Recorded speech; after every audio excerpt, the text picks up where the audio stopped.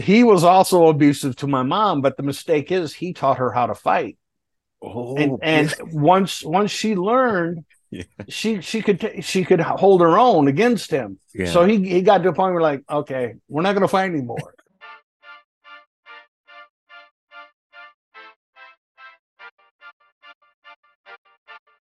Real Talk with Star Scorpio, season 7. So I linked up with my guest today on an app called Rizzo. We were in lockdown on COVID. We had a lot of things in common. And I seen that he had a fun side to him. And at the same time, he was knowledgeable about music, especially with the rock band Kiss. I actually just visited the state that he lives in right now. Florida just came back. And I want to learn more about my guest, Ken, because he has a lot to share. So we're going to get into it today. Ken, welcome to Real Talk with Star Scorpio. How you doing today? All right, my man, Mr. Star Scorpio. Yes. Do you prefer to go by Peter? Peter. Yeah, you know what's funny, Ken? The people that I grew up with that I have on the show that are comedians, DJs, whatever, they're like, do I call you Star or Star? You know what I mean? I'm like, no, you just call me Peter. They know me as Peter. But some of Okay. the people that I met on Rizzo, like Wrench Turner and them, they call me Star, right? But it doesn't matter what you call me on the show. You know what I mean? Okay. Yeah. Cool.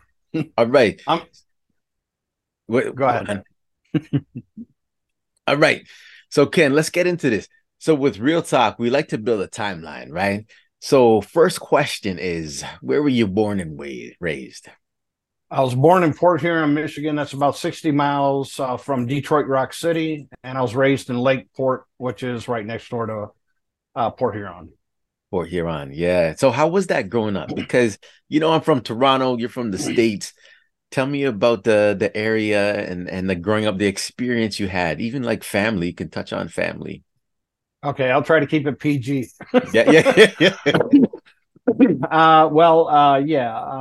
I don't know about you, but I grew up lake effect snow. So growing up where snowbanks are taller than you are, you're in the wrong place. Yeah.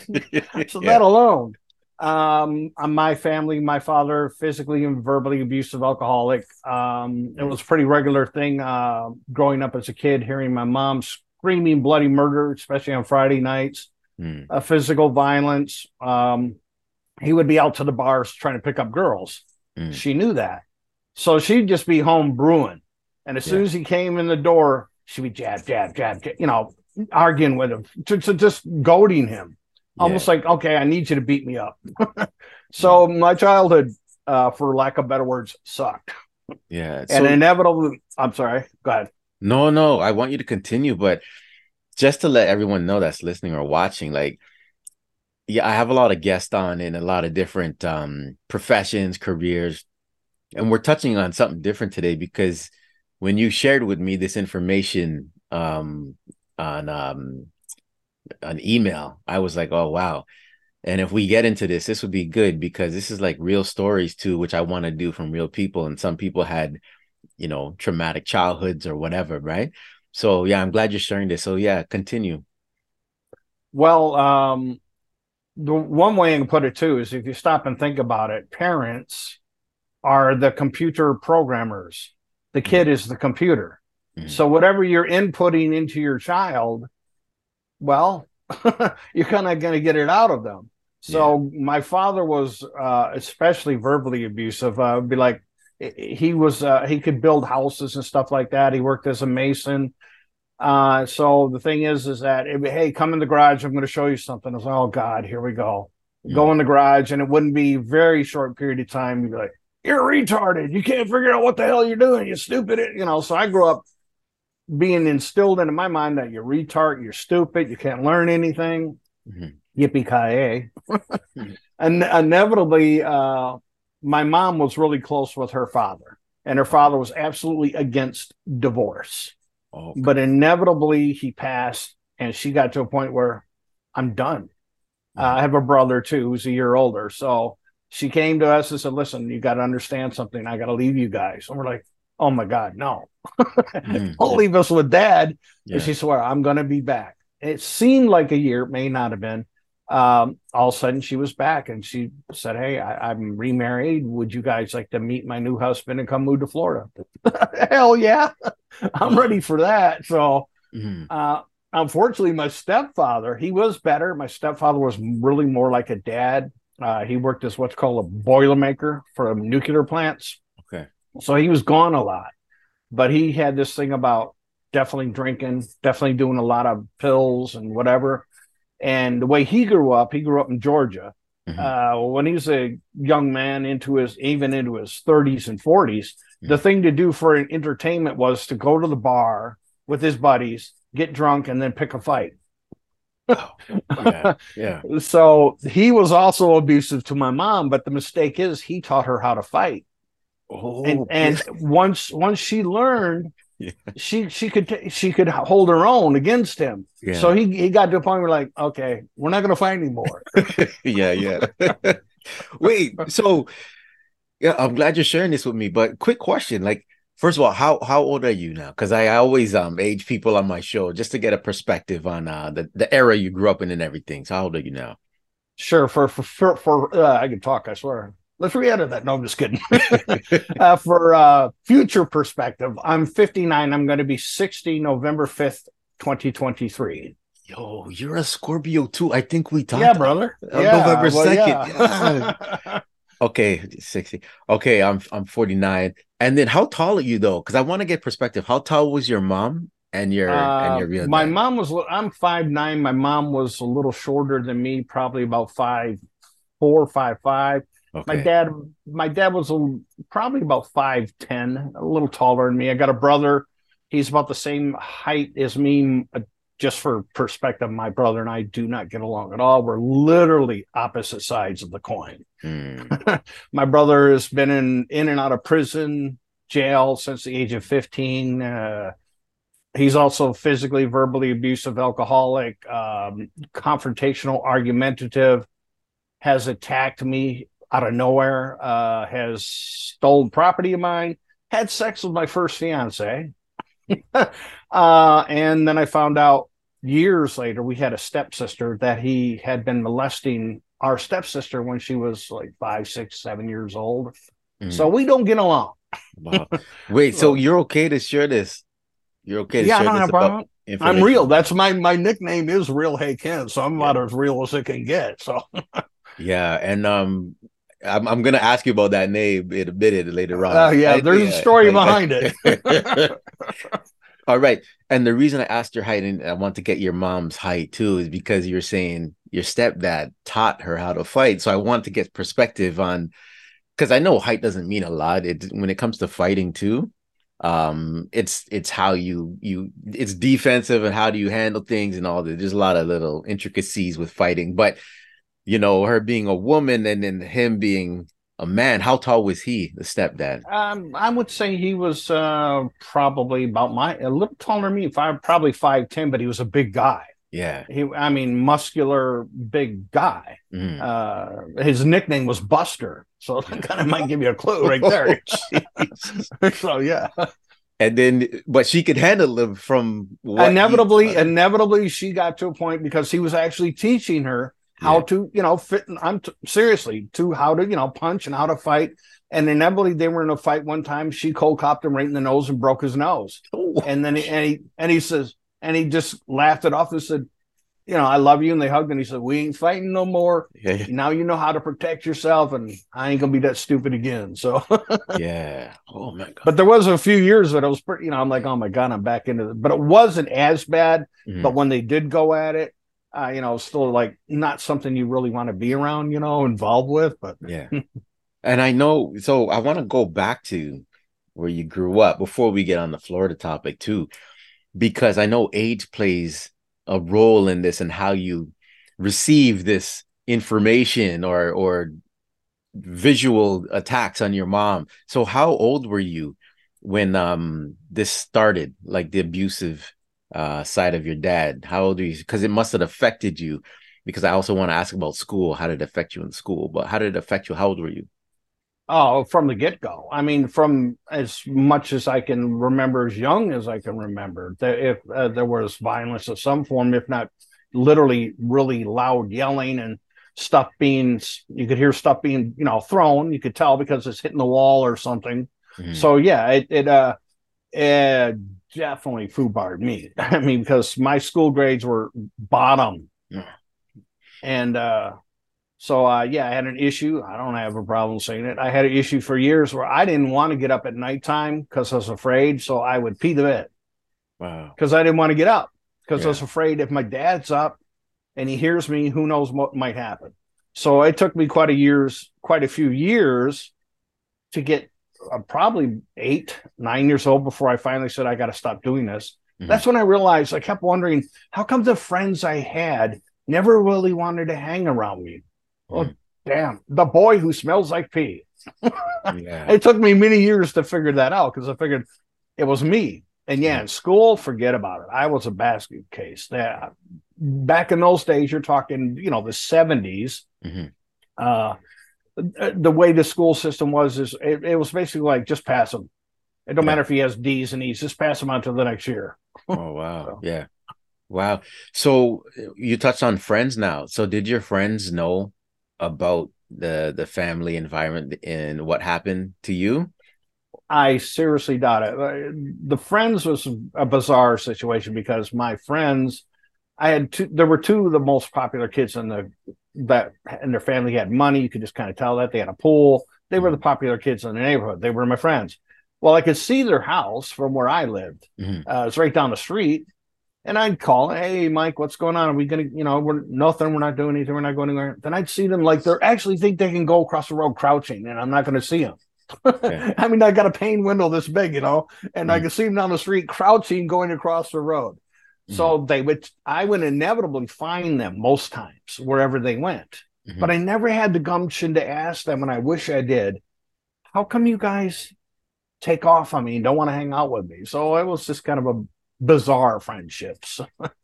Do you know those guys now? One, the Mike and Larry Newman were their names. I had heard many years ago that Larry committed suicide.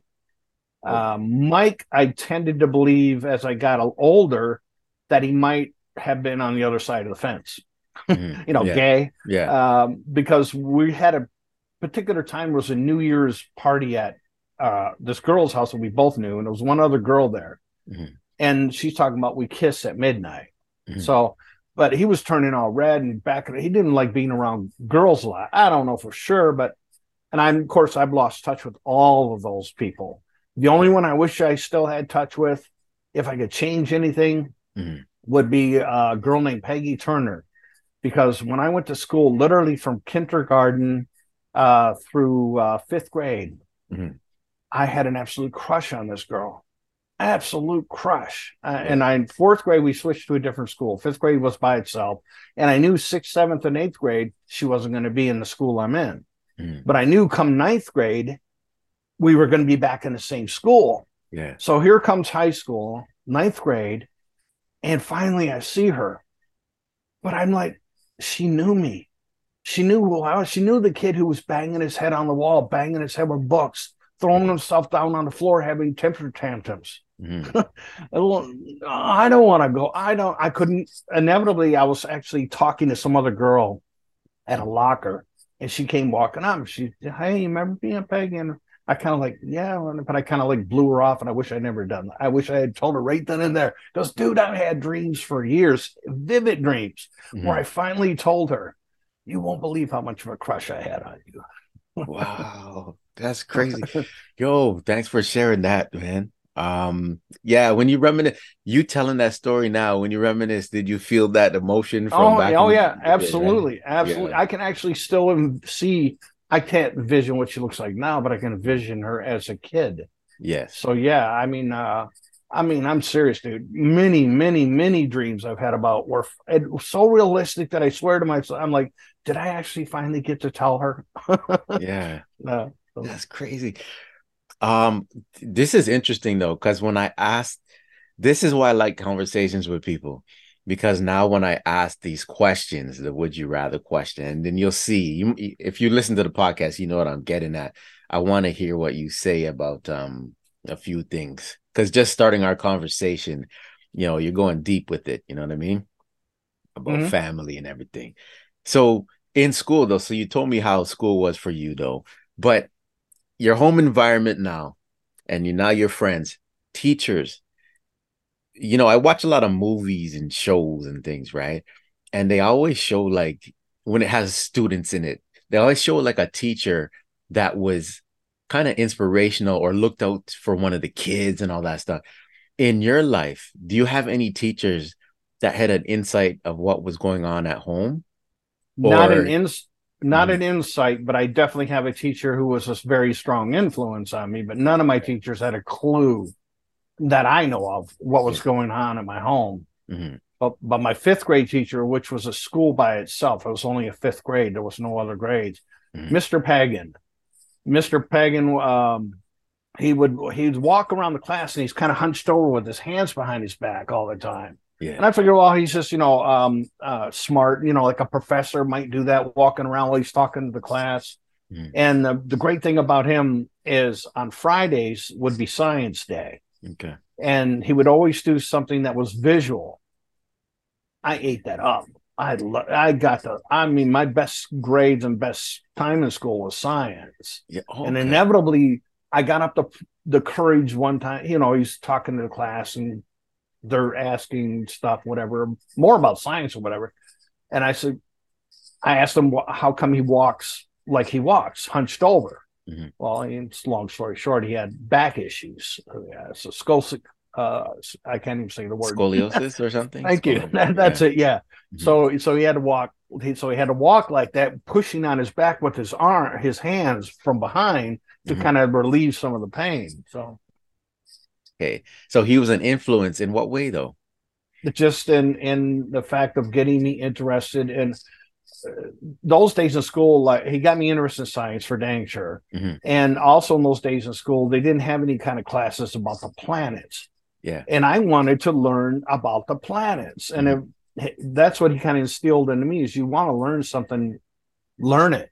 If it's not there being taught to you. So by the time I got to sixth grade, I'm not one to read. I've only read 5 books cover to cover in my life, but I got me a book about astrology, and the stars and the planets. So I wanted to learn, for whatever reason, what are the, from the closest to the sun, farthest away in right. order, what are the planets? So yeah, that's kind of influenced me there. Yeah. Ken, we have something in common there. And that's where I used to get down on myself. I told a couple of my guests, like I wasn't an avid reader. I was TV guy. And I think it's because when I look at books, like words were mixed up for me. Like, I always think I was dyslexic. I never got diagnosed with it, but and my imagination is that's why I was in comedy. I'm more an imaginative person. I don't know if that's right brain or left brain, right? But I'm creative. So when I sit down and read a book, I'm thinking about other things and I'm not interested in the book unless it's something I really want to learn about. So I guess that's with you with astrology too. But yeah, there's a couple books that I read where I can't put it down, but it's under 20. Besides the school projects where you had to write an essay on. Yeah, right. The short stories. Right? Yeah. I don't count. Yeah, those. I could do that. But at home, man, probably less than 20, man. Not good, but whatever. Yeah, I can remember the books because 2 were biographies from Gene Simmons from Rock Group Kiss. They both the books sucked. Yeah. Then I fought tooth and nail because I'm a bigger fan of Paul Stanley from Kiss than Gene Simmons. Okay. And I fought tooth. He'd put out a book called Behind the Music. I'm trying to remember the entire title, but anyway, it was his first book, and I was apprehensive to get it. A Life Exposed, Behind the Music. Okay. I believe that's what it's called. So I was reluctant to get it because I'm thinking it's biography way, and I'm thinking he's not going to tear into Gene about any. It's going to suck. Yeah. But being a fan, and I found the book still in hard copy for a good price. Okay, so I read it, and I was well pleased with the fact that, not obviously because he's in the Rock Group Kiss, it's in the book, but there's a lot. It's his life. Yeah. And then he did dig into Gene some, and I'm like, good, because there's no way that 2 people are getting along all the time, like 2 peas in a pod. So. Right. Yeah, I want to get into that when we talk about Kiss, because you know your stuff, man. You know your stuff. But now, So I got the background now. And then you moved to Florida. So how was that Yay. experience? How was that Oh, experience, man? brother, night and day, Yeah. night and day. Seriously. I mean, okay, I'm, coming from snow country, although the story of Ken's life in a nutshell. Yeah. I'm coming in off I-95 into Florida, 1977, January, into Fort Pierce. It's snowing. What? Yeah, I'm like, what the hell? I Yeah. came to Florida to get away from this stuff. There was actually enough snow that you could make a snowball.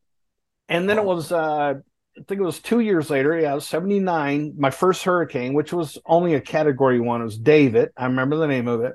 yeah. The eye of the storm came right over Fort Pierce. Now, up north, you have tornadoes. I never saw one, but close enough to where, the wind comes and then it goes. Yeah. Hurricane, you're talking like 8 hours of wind going like freaking 80, 90, whatever miles. And then it calms down when the eye comes over. That's 8 more hours. I wasn't used to that. Like, what the hell is this, man? Is somebody trying to tell me I don't belong here or what? I have a few questions about that later too. Because Okay, as you know, we just came back from Florida. So if you know the answers, that'd be good. But yeah, I want to sure. ask about a few things, man, including like alligators and stuff, man, and also the weather. But okay, so you moved from Florida, and then of course, besides the snow and that one incident and the hurricanes that you get probably every season, though, but that sunshine is probably amazing. But if it's too hot, like I seen one of your posts, man, you gotta like stay inside and things, right? Yeah, buddy. Yeah, especially this is I'm everybody's pretty much around the country this year. It certainly seems okay. I'm used to Florida temperatures. I'm used to it. It's July. It's Yeah, normal for it to be in the mid 90s. yeah, Humidity levels usually up 80%. You walk outside and you're drenching wet from sweat. yeah, It's Florida. You're yeah, used to that. But it's been more of a almost not a humid heat, but a not a dry heat, but somewhere in between, a steam heat. yeah. So when you're outside now, temperature being like 91, but the feel like temperature is over 100. 100, And yeah, if you're out in the sun itself, you feel that. You're yeah, feeling it. You're like, oh, this isn't good. I feel like an egg yeah. baking on a perhaps I should find shade. You know what though, Ken? Before I ask him, I'm gonna ask next thing I want to know is how you got your name. Hey Ken. But just to let you know, when we were there like last week, it was hot, but it wasn't hot like when I went the first time Mm-hmm. years ago. We went to Orlando. That was hot. And like I was frying. But this time we had some rain when we went. We were in Mm-hmm. Tampa and it was hot, but I could take it. But when we went to the beach in Clearwater, I felt it then. And when we went to Busch Gardens, you told me I messaged you, right? We go to Busch Gardens, but you said stay hydrated, and I'm like, Yeah, okay. buddy. I kept telling my wife, "Yo, Ken, tell me to stay hydrated, man." She was laughing because I was like, "Give me that water. Let's get that water." But Yeah. yeah, it's crazy. Yeah. Okay. Mhm. I dug that video. I saw that your wife seems like a really cool gal. I Yeah, love that video that you post. I can't remember exactly where I saw it, but whatever. I'm probably over on Instagram. You and Instagram. your wife are dancing. Yeah, yeah. That was so freaking cool. Because I know there are some women. I'm pretty quite sure if your husband said to him, "Hey, I want to do this video. Let's put on this song and let's dance." The wife would Yeah. go, ah. Yeah. But she's cool. She went ahead right with it. So Yo, I'm telling you, you've seen my videos. I, because I do a lot of videos, like try to do those fun videos for people to enjoy. I've had my dog. My dog passed away, but she was in my videos from when she was a puppy. We used to do skits. My wife, my daughter, but they're all like, "Yeah, I'll do it for you, do it for you." But she's in a lot of my videos, and yeah. that people don't know that post that I put up when we were dancing. It looks easy, like yeah, we did it one time. We did it like 15 times because I can imagine. I screw up, she screwed up, and then she was drinking wine, I was drinking wine. So whatever you see there, we're not like sober. And I was drenched. I was in a dress shirt and I was drenched. I had to wipe off and everything, but we got it done. Yeah, she was a good sport. She was a good sport. Okay, now, hey Ken, like, how did you get your name? Your name is Ken Sills, right? Ken Yeah. Sills, Yeah. right? But you Hmm. do a lot of things because I want to ask about. You know, you do a lot of improvisation with the puppets. So I'm going to ask about that. But your name, Hey Ken, how did that come Oh, about? okay. Try to keep it as in a compass of not going too far with it. Mm-hmm. I used to be a regular caller to a radio show in my area called the Love Doctors, and it became a caller almost daily, mostly daily, sometimes twice a day, sometimes 3 times a day. So they have what they call regular callers. I was one of those people. As time passed, the show got bigger, spread out, not necessarily yet on whatever iHeart. Anyway, inevitably the host decided, okay, let's have some fun with something, because they could tell when I would call the show, I was a person not understanding it's radio. You can't see me, so you have to envision whatever it is. So I would stir the pot whenever somebody was talking about whatever the main subject was. I would get on. I'd be like, that freaking idiot, this, that, whatever. That's making really brash opinions. I was called the American Basher. I called about how you idiotic, pathetic sheep in this country, this, that, whatever. So inevitably, the host decided, okay, he knows what he's doing. He's playing around. Let's do something. Now, they didn't tell me originally they were doing this. Okay. He hired what's called a voiceover guy. Okay. And did what's called drops. And if you're listening on radio, sometimes you'll hear like a scream or a car wheels or whatever. That's what's called a drop. Yep. So I came on and I'd start talking, and then all of a sudden I hear, "Hey Ken," okay, and I'm like, okay, I got to roll with this. I'm improv to the hill, brother. Yeah, I would love to do it on stage with somebody who's a professional at it.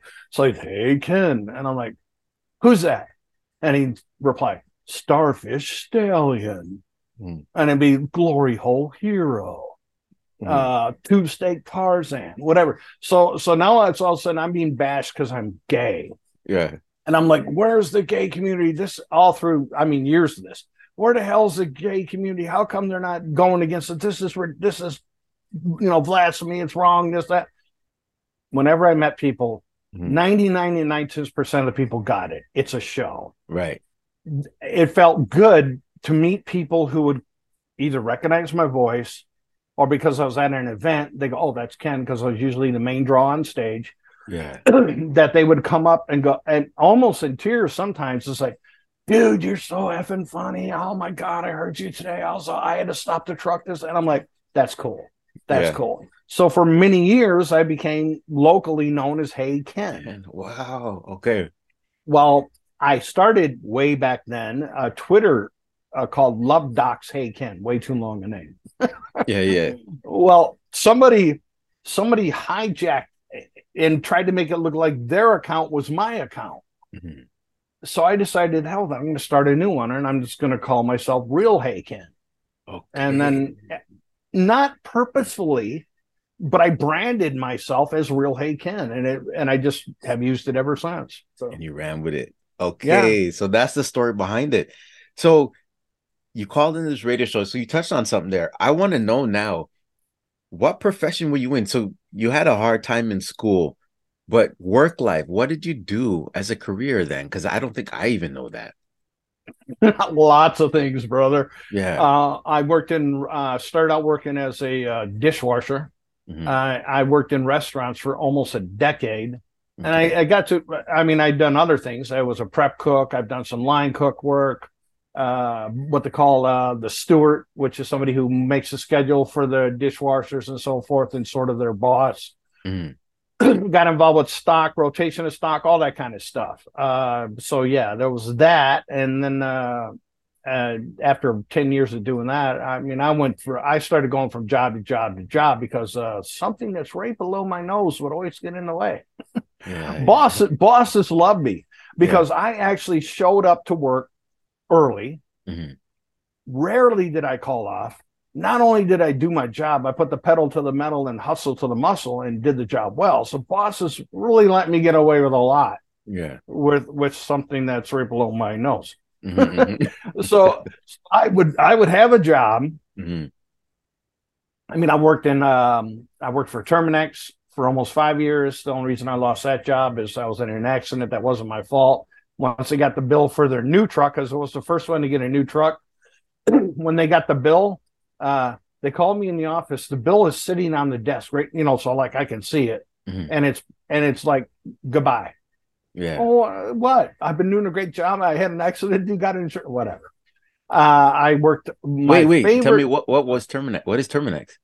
Terminex is pest control. That's Oh, right. okay. You're in Canada, so yeah, pest control. So I learned a lot. What I learned the hard way. Well, I'm too honest of a person, and I'm too caring. Yeah. So hypothetically, I would do what's called wood destroying organism inspections. Like somebody had supposedly what's called dry wood termites. Okay. My job was go there and find out, was it something that already happened in the past because they had their house tinted? That's the only reason they have a contract, or is it something new?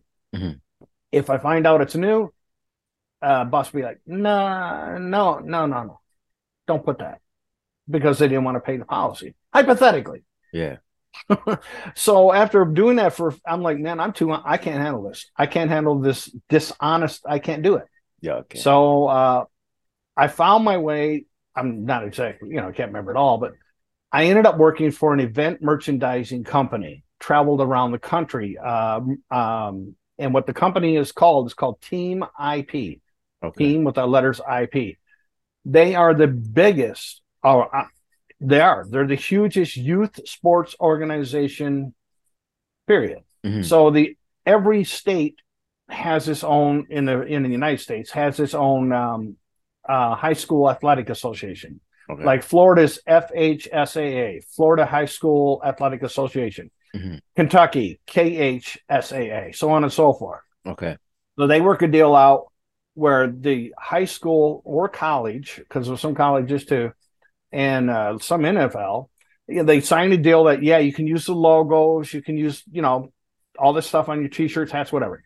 And they get a certain percentage of the event. Regardless of, and what was the great thing about it is what made them go for it is because if the event failed, say nobody showed up, that whatever it is, high school, college, whatever, still gets their money. Still gets their money. I figure, yeah. So I got to travel to a lot of states in the Northeast. Oh, it was murder. Because I'm talking, I would be at work my regular 8 hours, and then usually waiting for stuff to be printed, which could be another 8 to 12 hours, then get in a van and drive to like Gatlinburg, Tennessee, which is a little over 3 hours away. Okay. Mind you, I've had no sleep. Yeah. And then I call and go, can I please get a hotel here? No. Oh, man. And have to drive back home. Oh, wow. And there was, sometimes I'm going across country, and because of how scheduling was, I'm up. I mean, by the time I get to where I'm going, there have been times where it's already past the hotel time you're supposed to be checking out. Yeah. And I have to go unless you got to let me sleep for at least 2 or 3 hours. So I worked for my mom, owned an auto body repair shop. Oh, wow. She was very proud to be a female owner of an auto body repair shop. Sweet. We were the first shop in Fort Pierce, Florida to do custom paint jobs. Oh, wow. So I knew nothing. I just walk in the door one day. There's this guy who knew body shop, and was her boyfriend because she'd gotten whatever divorce or whatever. So I just pick up tools and start working. Inevitably, he comes over. The guy comes over, and I'm doing what it's kind of hard to explain, but I'm doing what I'm doing. And he goes, "Where did you learn to do that?" And I said, "I don't know. It just seemed like the best way to do it." Who are you? Yeah. My mom owns the place. But unfortunately, my mom, she passed away unexpectedly after about a decade into the business. 2002, she passed away. Oh, business was gangbusters, especially once the hood. We didn't live far from the Alphabet streets, so once the brothers knew that my mom was cool, and then they could bring brown bags full of cash, usually no bigger than a 20. Yeah. And they knew that she was, once we got in with like the top guys that are over in that neighborhood, they knew, okay, now they can tell their friends, take your car here. You got to dump some of your money anyhow. $3,000, $5,000, $8,000 cash. Yeah. To do candy paint jobs, this, that, whatever. Hey man, whatever. So it was great because I had a new perspective I mean, I don't never had any issues with African Americans, but it was cool having the perspective of actually being around guys who might have a sort of a nefarious background, Yeah. and but still they're cool with me. Hmm. You know, it wasn't like they're treating me because I hated the word white. Hmm. Sometimes they say, "Oh, you white guy, you don't know nothing." I said, "No, dude, I'm kind of beige." Yeah. So I said, "I don't call you black, don't call me Yeah. white." You know, so it was cool getting that perspective of that kind of like, well, different cultures, different lives. So Mm. yeah, I'm glad for that. Wait, tell me something, Ken, because in Toronto it was different, man. We go multicultural. How was your experience then? Like from where you were raised first to now Florida, how was it with the integration? Like, I think I was talking to GQ in my last podcast, but we didn't touch on anything like that, like any social. I just asked them how is it with police and stuff like that and racism and all that. But for you, did you grow up with a lot of different ethnicities? Because I'm so lucky I had that experience. My best friend in public school, Derek Lafreniere, was white, but I never looked at color. And then we grew up with so many different Europeans and Asians and everything. Mm-hmm. So I didn't see color a lot. So I know there was a lot of experiences, but I don't even think about them. Like some people really focus on it today, which is funny in 2023. It's nothing like back in the days. But how was your experience? I loved it. I mean, because same way, I just look at people as people. Right. Obviously, what was a good experience about it all and still is the ethnic cultures are obviously different. Mhm. And the way things are done are different. Well, I kind of like that experience of seeing, trying to understand, oh, okay, how come, your, I guess for lack of better words, your people kind of trying to do this, that, whatever. Right. And having it, getting that experience of understanding, oh, okay, this is the culture, this is how it happened, da da da da. So it Mhm. was really cool. I used to work with when I worked for auto tire place. I worked in the warehouse. Most of the guys were Spanish Mhm. or from that kind of whatever else goes with that kind of culture. Right. And so I knew nothing of Spanish. I know about that much, poquito. Yeah. Yeah. so so well, I won't say the word, but I had a friend of mine. I said, "Can you teach me a couple words to say in Spanish?" And so he taught me two words. One I like in particular. Like I said, I won't say what it is, Yeah.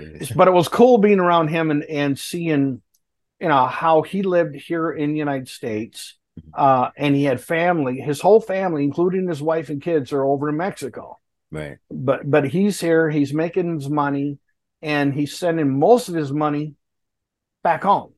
Right. And I'm thinking I'm just, perhaps I'm wrong, but I'm thinking most Americans, if I'm here where I am, and I got my family living in California, Mhm. and I'm kind of struggling to make money, I'm not going to give them, any of my money, Right. let Right. alone most of my money, Yeah.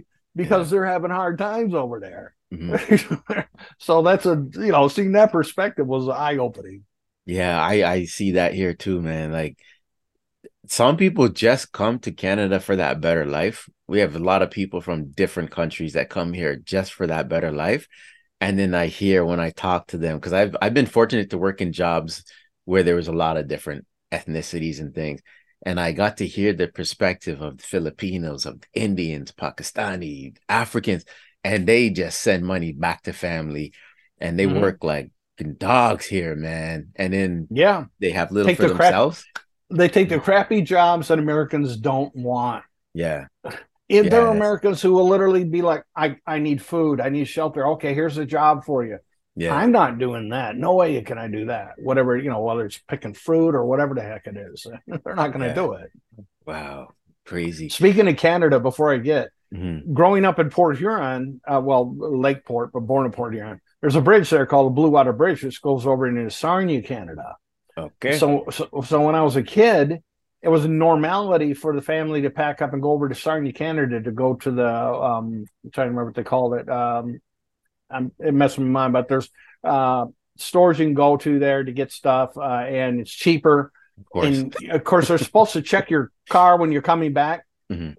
trunks full of stuff. They ask you, did you have anything to declare? You're supposed to let them know, yeah, I bought this stuff. We just say no. Yeah.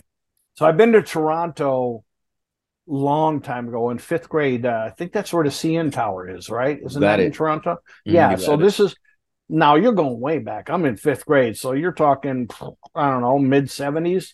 I don't know how long ago the CN was built, but it seemed like, to me, it was new. Like it had just recently been something that was built. So that was the whole trip, going to this hotel that was very near the CN Tower. But what's weird, though, we never went to the tower. Oh, you didn't go? Like, hey, no, you can see it, but it's like, isn't this the whole reason for the trip here? Are we going to go to the thing? I was going to ask you if you've ever been to Canada. So that's cool. Yeah. You came to Toronto. I actually went to a barbecue at my friend's house last night. I posted stuff on Instagram, and I haven't driven home because I'm a homebody now. Hardly go out.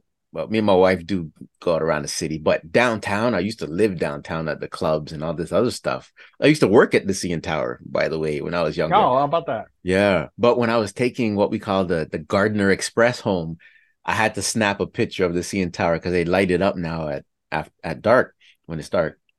But I haven't seen, the downtown life in a long time, even though it's on the expressway, but there's so many condos and buildings now. It's crazy.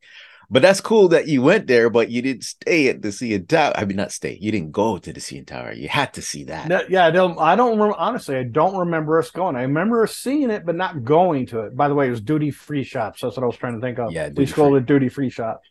But yeah, I mean, I don't know why, but in where I lived, they referred to Canadians as mushheads. Oh, really? I don't know why. Like, whatever. They can't drive. They're mushheads. Okay, what is it? Whatever. Oh, it's so funny that like we're from Toronto, so born and raised, and we adopt a lot of the stuff from the States because we're so close to like New York, right? So we were into the music, the shows, everything from the States, right? But when you go to Eastern and Western Canada, so BC on one side, British Columbia, and then on the other side, Nova Scotia and PEI and stuff. For me, that's real Canadians, right? They do a lot of stuff, the culture and everything, but a lot of our culture came from the States. Especially me being a Black person coming from Canada, the music and all that. But when you came to Toronto, I was wondering if you came because when we get to talk about Kiss, I'm sure Kiss came here because I'm not one of those people who are knowledgeable about events in Toronto and stuff. I'm just not good at that. But I know Muhammad Ali, when he fought, I think he fought at Maple Leaf Gardens. That's where our Toronto Maple Leafs play, back in the days.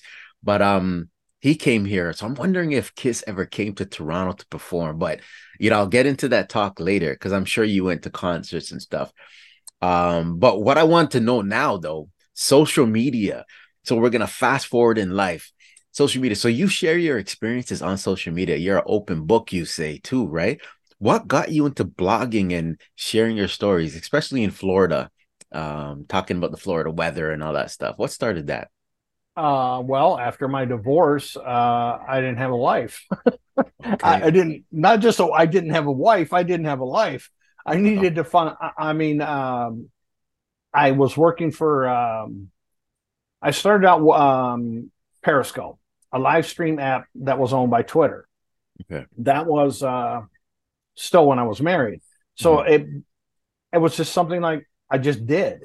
I was like, okay, this is easy. Once I figured it out, it took a couple times to figure out what exactly it is. And then I built up a following there. I actually had people who would want me to stay on. I'd be on for hours and they'd be wanting me to stay. I'm like, I got to go, man. They want me. After my wife had left, my daughter had drawn all over with crayons, written words on her wall in her bedroom. Didn't matter because they're going to repaint it and whatever. They were leaving. So I'd go in that room and I started adding stuff to whatever she wrote. Yeah. So when I would go in this room and start really talking to people, they liked it. So when I wasn't in that room, people started referring to, can you go to the Church of Ken? I'm like, what are you talking about? Yeah. That one room that you have that your daughters are okay. And so when I would go on, people were like, When are you going to the Church of Ken? Okay, fine, let's go. What's the matter? I'm still talking the same shit. So what? Pardon my language. All right. What does it matter what room I'm in? Mm. So yeah, it started there. Then after my divorce, I needed to find something to fill the void of just kind of like being alone, and it took a while because I was down for a good year. After that, literally mental breakdown. Went to a was in a mental health facility for a month in Miami. Okay. Because I had a mental snap. I literally thought people could see me and hear me on live TV. So, and I ended up driving my car. This back when the Pope was coming to visit America with the president, Obama. Mm-hmm. So I thought the Pope was supposed to be meeting with me. That's how far gone I was. Yeah. And I was going to the West Palm airport because I'm going to get an airplane to go meet him. Mm-hmm. Then I feel like everybody's following me. So I end up going to Miami. Mm-hmm. And I'm just following where I see airplanes. I'm not even following signs. Anyway, inevitably, I ended up out of the car, talking to myself, walking down the street. They ended up going, hey, here's a police officer. Get in the car. Something's wrong with you. Yeah.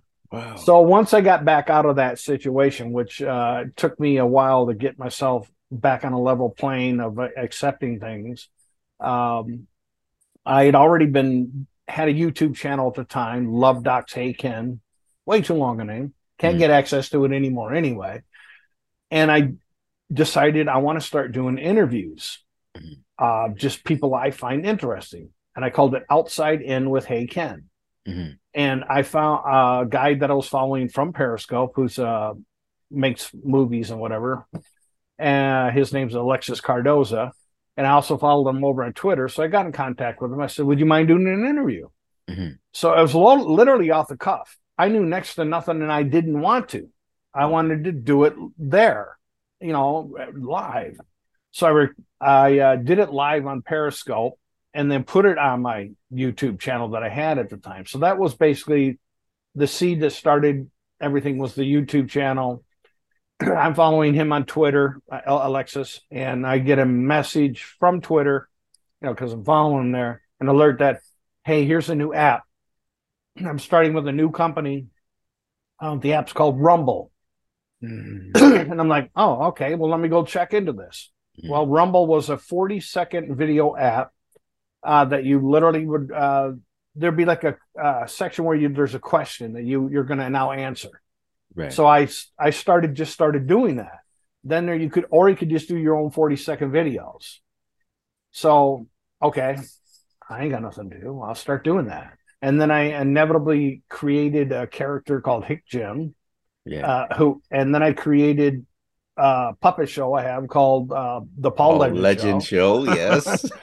then the app rebranded after about a year and a half. It rebranded as Rizzle. Rizzle. I'm used to spelling that. It's gone now. But I was on that app as what's called a founding member, and ran on that from almost the get-go until it died. It ended up with 5.8 million followers, a whole bunch of freaking views. Yeah. So then I decided, well, it's gone. What the hell am I going to do now? Yeah. So I started an Instagram and decided, okay, I might as well just be what I am, which is just me. And if this other stuff's included, it's me. And just started doing Instagram, doing what they call Reels, Rells, and also did that on Facebook. I didn't know, I've learned, but I didn't know that once you reached a certain point of so many Reels, you can get money. Yeah. Not a lot of money, but money. And I'm like, oh, that's kind of cool. Even if it's $5, whatever. Yeah. I'm just killing time. If somebody wants to give me $5 for killing time. Yeah. So that's where it just kept rolling and rolling and rolling. I'm on an app called Clapper. Most people haven't heard of that app. Yeah. I'm on, like I said, Instagram, Facebook, Twitter. Sometimes Twitter's not so much for videos, but every once in a while I'll go ahead and throw a video over there anyway. And Yeah, I share my life pretty much daily, sometimes numerous times a day. I do usually a vlog, and then other times I just got a thing I call My World, where I'm out wherever, Yeah. or and so I just keep rolling with it. Yeah, I seen that. I seen that. I seen a couple clips from that. I love that you share your experiences, man. It's nice to get into someone's head in life, especially when you're out of the region, country, whatever, right? To see Hmm. that perspective. But I think it was K Touch that told me about the original name of Rizzle. So you said it was Rumble first, right? Rumble, yeah, I think what Yeah. happened. Honestly, what I think happened there, because Rumble is also a very popular. There's a thing called Rumble. Oh, I know. Yeah. Okay, so what I think happened is they probably got probably something in the sense of a cease and desist, not Hmm. necessarily, but where they were telling them, "Look, dudes, we're already using Rumble." Hmm. So I think that's what made them decide to rebrand it. Yeah, I Yeah. actually have they was the only social media app that I wish social media apps did this. Hmm. They're the only social media app that sent me a hat and a T-shirt that had the logo on it Yeah. from Rumble when it was Rumble. Hmm. So yeah, that was, and it was cool that I stumbled into finding out that I was what's called a founding member. Hmm. But unfortunately, like everything else, it just it wasn't picking in India. It was doing huge It because was it's an big. app out. It was out of India, Yeah. and Yeah. it was sort of a their version of TikTok, and TikTok got killed over. They couldn't do it in TikToks anymore. Yeah. But for whatever reason, I would have figured they might have just kept going and not be in the United States, but they dropped it all. They're supposedly revamping the app. It's going to involve AI Oh, and come yeah. back still as Rizzle because they changed the logo and so forth. And so we'll see. Yeah, I think K Touch was telling me that too, the AI thing. But that I liked Rizzle at the time. It really got me through COVID. Just making those messages, getting the replies, meeting Yeah. people in different countries, India, America. Half of my guests have been from Rizzle. Yeah, I know. I Literally saw GQ. Of course, that's how I know GQ. K Touch, That's Wrench how I know Turner. Rince Turner. Yeah, I am still, and I'm blessed with the fact that I'm a very good friend with Lindsay Baker. I don't know if you yeah. remember Lindsay Lindsay Baker. Baker. Yep, yep. Lindsay is cool. I mean, I have her home number. I have her address. This is Hmm. something you don't share. You don't go Yeah. on public. Hey, here's her phone number. Yeah, yeah. Here's where she lives. But it's cool that we got comfortable. She got comfortable enough with me knowing she could trust me with that information. Yeah. And she's growing pretty good over on TikTok. Hmm. So on a short story, I've had a nightmare in Elm Street when it comes to TikTok. For Yeah. whatever reason, every time I'm starting an account, something goes awry. So I had a different phone. I switched the account over to the phone I'm on now. Hmm. When I try to log in, it wants me to create a new account. It won't let me go into my original account. Yeah. So I figured, okay, I'll just create a new account and I'll add my original account. Hmm. No, you won't. Hmm. So Wow. once again, for probably the fifth time, I've started my TikTok all Yeah. over again, just trying to get to 1,000 Yeah. so I can go live and go live with her, especially because we've collaborated for a few years doing stuff. So Hmm. Yeah, shout out to her because I think she was doing interviews with people like a yeah, podcast out of she's things. she's on not to interrupt you, I just want to make sure people listen this far into this. Mhm. They're Yeah. like, oh my god, Ken's on, get the hell off here, it's boring as hell. uh she's on a thing called Unchained TV, and Okay. it's in the app. It's in the app store. It's completely free. There's no purchase things in it or anything like that. It's a whole bunch of videos Hmm. about if you give a dang about anything to do with animals or Oh yeah. veganism, vegetarian stuff. It really is. It's opened my eyes in the fact of like the horse roundups that are still going on, and horse racing, and all kinds of different. She's an activist, Yeah. All so that yeah, cruelty to animals. yeah, I seen some of mm, her videos. Yeah. that's hard to watch, but I know. it's necessary, sometimes. Yeah, I'm sensitive to these things now. So yeah, it's hard to watch those things. Um, but it is necessary. So I sometimes have to force myself to watch it because it's good to know what's really going on, but it's painful because Yeah, you want to help. You want to help, but I don't know. Mm-hmm. Mm. I can understand that the huge percentage of Americans really don't want to see, what's happening at a chicken farm or a cow farm or anything like that. They Yeah, just want to go around like, just give me my eggs, give me my bacon, and leave me alone. exactly, exactly. Wow, some good history, man. I have to shout out my first Rizzo guest was Eddie Knight. He's a rapper on Rizzo. We used to have a good conversation. Topanga was on my show. She told her Ah, story. Topanga, I remember her. Topanga, yeah, she Yeah, was and I remember on. Eddie. Yeah, Eddie I Knight. remember those guys. Yeah. And I got to shout out Eric Escobar, of course. He was on my show twice. Comedian. So Rizzo, man, I met a lot of people. I Now, got to tell you, oh, don't mind me interrupt. So I didn't mean to interrupt, but no, no. I want to commend you and other comedians for whatever you have done as a comedian. Because I'm going to tell you what, I absolutely love comedians. Love watching comedy. Yeah. And no, there are people who see this stuff and think, oh wow, that's pretty damn easy.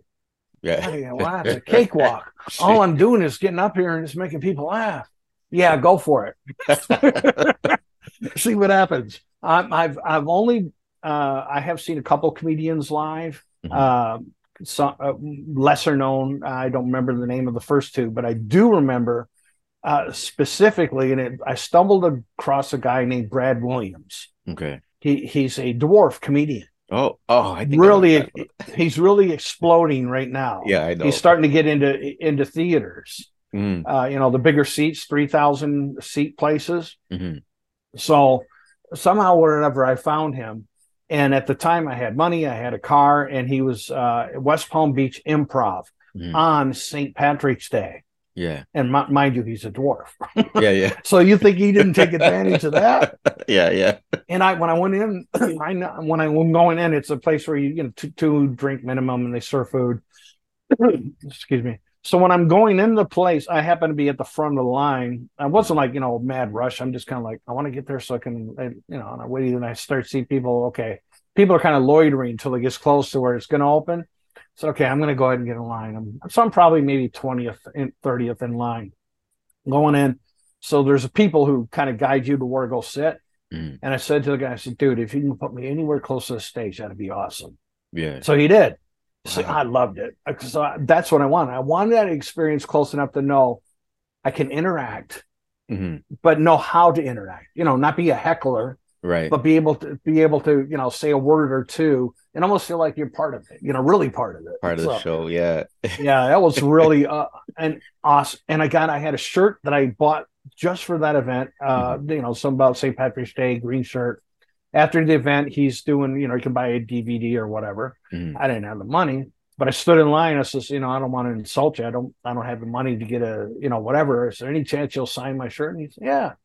Well, I didn't know what to do because I'm thinking, should I bend down? Yeah. Should I, and I'm thinking, I'm just going to stand here. If he wants me to bend down, he'll tell me to, because I don't want to insult the dude, Yeah, yeah. But he just reached up and I said, could you put real Hey Ken and just sign your name? And he did, real Hey Ken. And so I never washed. I only wear that shirt one day a week. And one day a year. That's on St. Patrick's Day. And it hasn't been washed yet because I only wear it the one day a year. And I don't want the autograph to go off. Yeah. So sorry to go off on that thing, but I wanted to let you know how much I appreciate comedy and comedians. Thanks for saying that. I appreciate comedians too, and that's why I have trouble to try and get back into it, because I watch my fellow comedians that I started with, but of course a lot of them started before me, and I was lucky enough to be in a group that was like in the know, and I got to do a lot of shows. But it's that whole, I got to create my set and then work it out at the clubs, and then then like, fine it and tune it, and fine tune it. It's a lot I'll of tell work. you what. Well, that you have to know this. The mecca of comedy right now, is it not Austin, Texas? Mm-hmm. I mean, that's where Joe Rogan's opened up what's called the mothership. Yeah, and it is, for lack of better things, it's the Comedy Store with a new name. I mean, he's hired a lot of. And what was cool about Rogan, I mean, luckily he can afford to do it, and bless him for that, wherever he's done in his career. When the COVID crap came around, and he's working on, not the place it isn't even in existence yet, but he's got people that are there, that are agreeing to come. He was paying these people. Oh, He wow. was paying them despite the fact that they're not even open yet because of Yeah. the COVID crap. The building wasn't even finished yet. The building was there. It's an historic building, but Hmm. they're getting remodeled and all this stuff. He paid that staff for I don't know how long, quite a long time, probably near about a year Yeah. before getting the top people who wanted to come to him, who Hmm. wanted to come there. He's gotten comedians, major comedians, to move to Austin, To Austin, Texas, Texas. Wow. Yeah. just to be involved with those comedies. There's a volcano there, I think, if I remember right. There, and of course, like I said, his place, a couple other places. I would love to go there for Yeah. like a couple weeks, and but of course, getting the tickets to go to those shows too. On top of that, especially the Mothership and Tony Cliff. Hmm. I'm sure you've had to have seen his Kill Tony bit, the thing that's going with that. I have to Google it. Oh, you got to look it up, brother. Kill Tony is the thing right now. It is huge because they're giving a huge audience Hmm. to no-name comedians. Your Hmm. name's in a bucket. They pull up your name, you get 1 minute. Come up, Wow. and there's the comedians that are on. There's always Tony Hinchcliffe there, but there's sometimes Joe's there, Rogan, and other guys are there regardless. Hmm. So they'll interrupt sometimes, but for the most part, they're giving you your 1 minute. Yeah. Prove it. Show us what you got.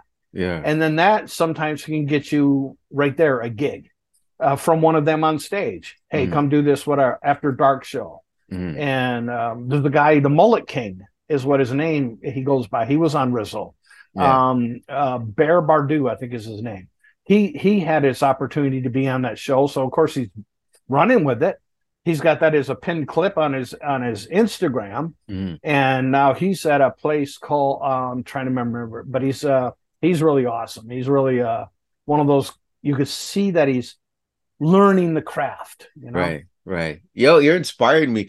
I don't know, man. Maybe because you could start comedy at any time in your life. So maybe I'll touch the stage again. We'll see in the future. Because now you got me buzzing, Ken.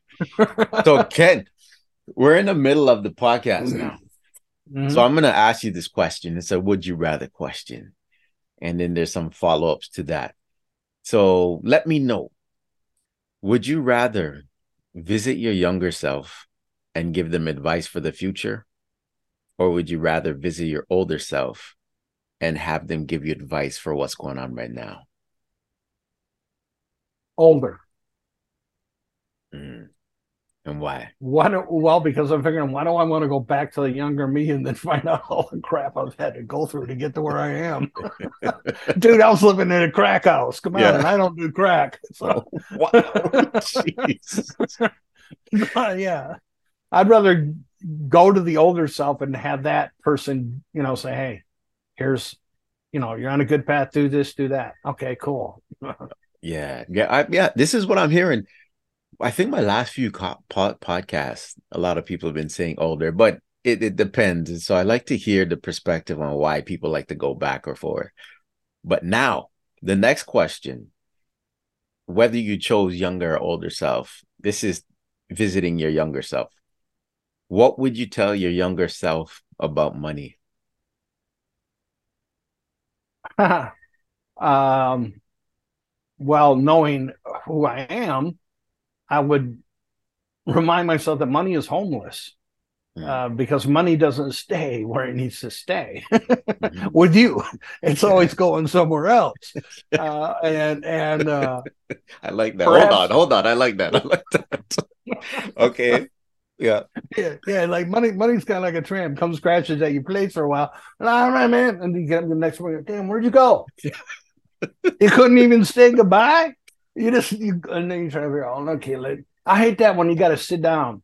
And I can't be the only one who does this. And you look in your wallet and you're going, damn, I spent $72. What the hell did I spend? Let's see. I got me this. I did that. Oh, no. Then you're trying to add it up. And Yeah. you come up like maybe $15 short. And you think, oh man, did I lose? Then you got to go back over it again, trying to figure out what did I spend Where it did all I on. spend it? But I think it would be also to tell myself, dude, how about learn something that can make you at least look, I don't think I'll ever be wealthy. You never know, but learn something that's going to at least give you a decent income. Mm. Now, I'm all past that now. So, but yeah, that. Yeah. Okay. What would you tell your younger self about family? Uh, Grow up. Quit doing don't do the stupid shit. Pardon my language again. No worries. I don't know if that's allowed, but try to curb it. I would definitely wanting to educate myself on the fact that you need to do stuff different than you've been doing it. Mm, Stay away from beer. mm, uh, Luckily, I'm in today's 131 days without a beer. I've had a rum now and again, mm, but it would be. I think the thing I would definitely tell myself is, believe it or not, you're going to get married, mm. and when you do, you're going to stop drinking beer on your own choice. When you do that, don't go back, no matter what, Yeah. because if you don't go back, you're going to be married happy for the rest of your life. Well, apparently I'm not married, so I must have went back. Wow. So, So since you just touched on that, before I ask the last two, you said you're divorced, right? So, but you have a good relationship with your ex-wife then, right? yeah, knock on wood. Yeah. Yes, I'm grateful that we are still friends. Mm, Yeah, so nice. she's remarried. She's almost married 5 years now. So And your daughter? okay, our kid was born preemie, 3.5 months premature, and as she grew up, um, unbeknownst to us initially, there were some issues going on Mm, mentally, mm, and she was doing cutting. I didn't know that until she was like in seventh grade. Then she got to a point where she no longer wanted to identify as female. She mm, wanted to identify as male. So we were close when she was little, very close. But then that during that period of time, probably up to her age of 8 or 9, I hadn't been drinking beer. Then the short story is I went back to drinking beer and drinking too many beers. I wasn't physically or verbally or abusive, anything like that. But my wife and kid could tell I'm drunk, mm, you know, and my kid got to a point where I don't want to be around dad anymore. He told mm. mom, I'm going to go live in Nana. I don't want to be here. So that put the nails in the coffin. Well, my wife wanted to go live with my kid. Mm, So yeah, that gone. okay. Sorry to hear that, man. I thought I saw a post though. I don't know if it was a couple years ago where you were with your child. I don't even know when that. I No, don't know if you no, I know. haven't seen my youngest. I have not seen since he's 23 now. Probably the age of 12. Okay. I haven't heard his voice. Only very recently, like over the last year, once in a blue moon, he'll send me a message Mm, because he just did not like me. So mm, it's I can't change the past. So yeah. why he didn't like me, even my wife at the time didn't understand why it was that suddenly I'm the enemy, Mm, except for perhaps the fact that I'm the one who's trying to instill into the kid, look, you can't have your room be a pigsty. Get up, clean it, mm, and sweep a floor, uh, get your homework done. mm, Well, mom and grandma were just let her do whatever the hell she wanted. mm, So who are yeah. you going to want to listen to? Mm, So yeah, I haven't no. And my eldest, I have another daughter from my second engagement. mm, Um, when she was an infant, mom took her. I didn't see my kid. I saw my kid once when she was 4 or 5, and this, after years of not seeing her, seen her for Christmas one day, mm, and then my ex wouldn't let me see her for I don't know why. Inevitably, my ex kept getting issues with the guy she was with. She was once held hostage with a guy who was in a wheelchair. mm, Another guy she's with out somewhere, he shot somebody with a flare gun. mm, So I got a hold of her and I said, listen, if you don't get your crap together and who you're seeing, I'm going to get whatever investigation involved. This has got to be affecting the kid. mm. Well, I had just gotten married and all of a sudden it's like at my door, it's my kid. There goes my ex-girlfriend, fiance leaving. My Mm. kid's got a suitcase. and I just got married. I'm going on it to Vegas, literally like the next day. Yeah. So she dropped at our doorstep. We got to leave to go to Vegas.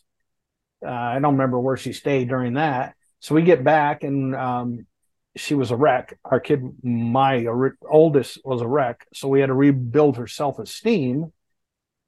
Just got the age of 12 or 13, and we had rules at our house. You're gonna, you sweep the floor, you do dishes, you keep your room clean, you keep your grades up. And she was doing great, but she'd go over to mom's, and mom would let her do whatever the hell she wanted. Well, gee, where would you want to be? Yeah, of course. Well, she went to mom's, and she got to a world of drugs, prostitution, burglary. She's in prison right now for stealing a fire ambulance. She made national news, at least that. What? So she's obviously she's clean now because she's in prison. So she's off all the drugs and has about 3 years left before she gets out. Wow. So, yeah. Wow. Been a fun life. Wow, Ken. No wonder why you want to drink. Jeez. You got stories, Ken. Okay. What would you tell your younger self about friends? Forget about it. I mean, you be very cautious. I am a first blood person. Draw first blood on me, I'm not going to forget it. I'm not going to forgive it. You may think I'm still your friend. I know you're not. You're not. For somebody to get very, very close to me, it's a two-way street. You gotta, if you're not having communication back and forth, I don't know how friendships are supposed to be. In my humble opinion, I have a friend, we're staying in regular touch with each other at minimum.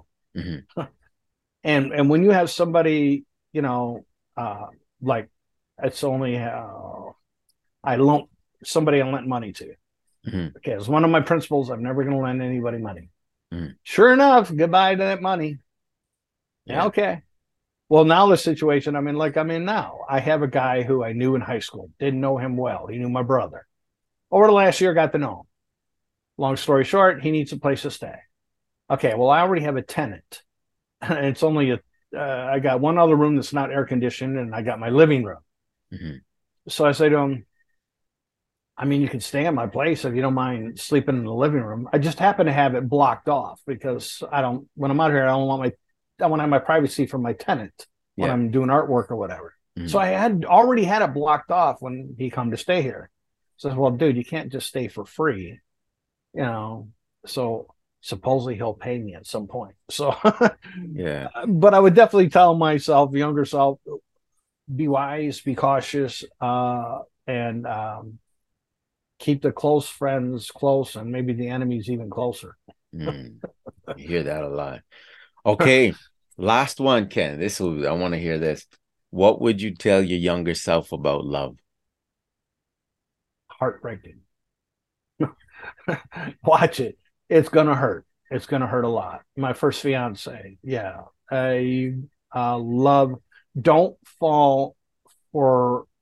I have to speak in the perspective of me as a heterosexual guy. Don't fall for a woman just because you're getting to have sex on a regular basis in every way imaginable. Yay, that's great.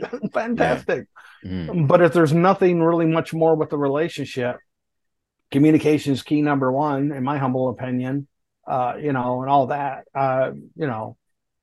don't fall in love with a woman just because she did things to make you feel better. And fall in love with her because back in the day, when I grew up, especially in the 1980s, and more even in the 90s, being with a girl was easy because there were girls who had a reputation.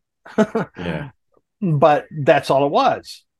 And I had to learn that. That's not love. That's just sex. So learn what love is and go with that. Wow. Okay. Thanks for sharing that, being open and candid. Now, this is what I want to talk about for our last segment here. Kiss, the rock band Kiss. When did your love for music start in general? Because you gave me all the background of growing up and everything with the family life, school, but music had to play a role in all of this. You had your jobs, Oh, but the absolutely. love, yes, and the love for Kiss and your experiences. Tell me about that, because when I first started following you on Instagram, I seen a lot of stories to do with Kiss, the history of Kiss, everything, the music. So let's start that conversation. Absolutely fanatic when it comes to music. I follow. That's why one of the spoils I give myself is Spotify Premium, so I Mm, don't have to put up with commercials. I can skip what I want, and I'm always enjoying finding new music to me, a mm, new group, mm, especially if it's something I like. Then I'll promote it. I know it ain't like I'm anybody big or whatever, but I can say, hey, have you ever heard of Starcrawler? Most people have not. mm, Have you heard of Blacktop Mojo? Most people have not.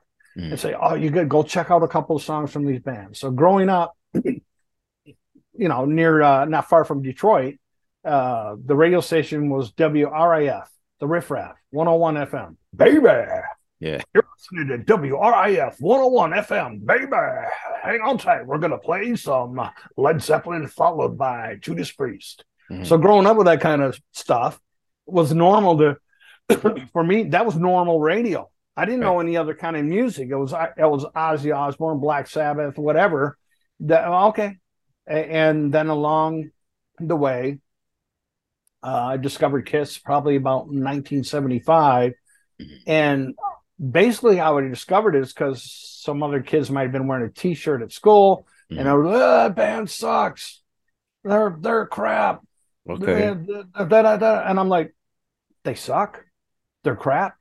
They wear makeup. Everybody thinks they're weird. Nobody likes their music. Damn, that's my band. I'm on Yes. board. That's me. I'm hooked up. Yeah. So right from from there, from 75 on, it was just getting to know what catalog they had at the time Mm. of music, and then just riding the ship that is still floating 50 years later, despite what what all the haters say is that they suck, they're never gonna last. Yeah, I know. 50 years later, they're still going. But there's So been I rotation too, right? In the oh yeah, there's band been a members, lot of right? yeah. That's I think that's the thing that's frustrating about anybody who follows pretty much any band, Yeah. trying to figure out who's who used to be there. Da, da, da. So Mm, of course you got the founding members: Paul Stanley, Gene Simmons, Ace mm, Frehley, Peter Criss. mm, Well, inevitably they got tired of Peter Criss. They dump his butt. They hire Eric Carr.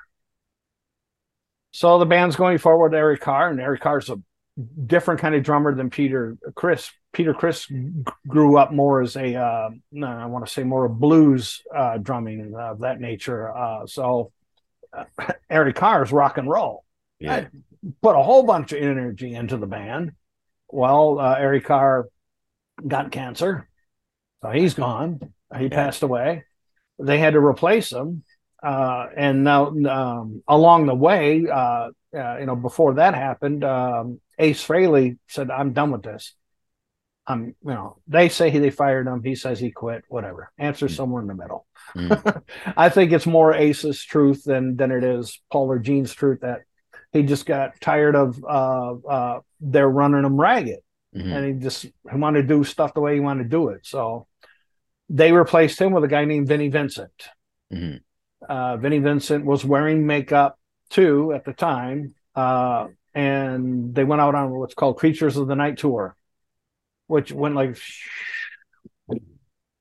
Oh, wasn't successful. no, they had to Mm. end up at some point dropping off tour dates, Oh, and wow. that's so now they're at this point they're in a desperation mode. What's going to happen with the band? And they decide. Paul does. Gene didn't want to go along with it, but reluctantly did. Paul saved Kiss, by the way. Paul Mm. Stanley. Kiss is Paul Stanley's band. Wow. Even Gene Simmons has said that. Wow. So they're like, Paul's like, we got to take the makeup off. Gene Simmons did not want to get rid of his character known as the Demon. No way did he want to be out of makeup. Mm-hmm. But it was like sink or swim, brother. So when they took off the makeup and put out an album called Lick It Up, Mm-hmm. Boom. That Really? was huge. It was Uh, huge. mm-hmm, There are a number of songs I've looked it up that were huge hits. Then most of them, if not all of them, were co-written by what was known at the time, Vinnie Vincent. mm-hmm. So that brought life back into the band. But as they went along, they realized this guy Vinny won't sign a contract Mm, because and so they said he's all kinds of problems with. You can look it up. Trust me. There's mm, been all kinds of issues in regards to the man who's known as Vinnie Vincent on stage anyway. So they had to get rid of his ace, and then they hired a guy named Bruce Kulick. And what was really the bizarre connection is because Bruce Kulick's brother, Bob Kulick, auditioned when they were looking for a guitarist originally. And they were on the cusp of wanting to hire him as the guitarist for the original founding member guitarist for Kiss. But he was back in the bald day, back in the back in day. the day. Holy cow. When they Okay. were doing auditions for their original, for they it was Gene Simmons, Paul Stanley, found Peter Criss. Now they're trying to find a guitarist. Mm-hmm, So they're holding up these auditions in some wherever place. mm-hmm, So here a guitarist is coming in, to do whatever. So Bob worked with him, Bob Kulick. They really liked it, but he's bald. And well, Ace Frehley, as he's known, literally came in, walked, they're all sitting there. You walk right past them, plugged in and started playing guitar. mm-hmm. Well, when he stopped enough, they're like, what the hell are you doing, dude? Who the hell are you? You walk in here, you just plug in your guitar. Mm-hmm. Who do you think you are? You go, oh, sorry, Charlie, or something like that. He talks like curly. Yeah. So, but once he got up on stage with them, wherever they're in this warehouse, they're like, oh, this is the guy. Yeah. Yeah. So as time went on, like I said, Bruce Kulick's brother, Bob Kulick, his brother, Bruce, Mm-hmm. gets hired to be the guitarist in Kiss. And this is during the non-makeup eras in the Yeah. 1990s. Yeah. What are the odds of that connection that Wow. his brother auditioned and now he's a guitarist? Wow. But that's what happens though. Like in everyone's life, whether we're talking about one individual person, like I've had experiences where, I meet someone, when I'm younger, and then somehow later on in life, they come back in and help me out in some way.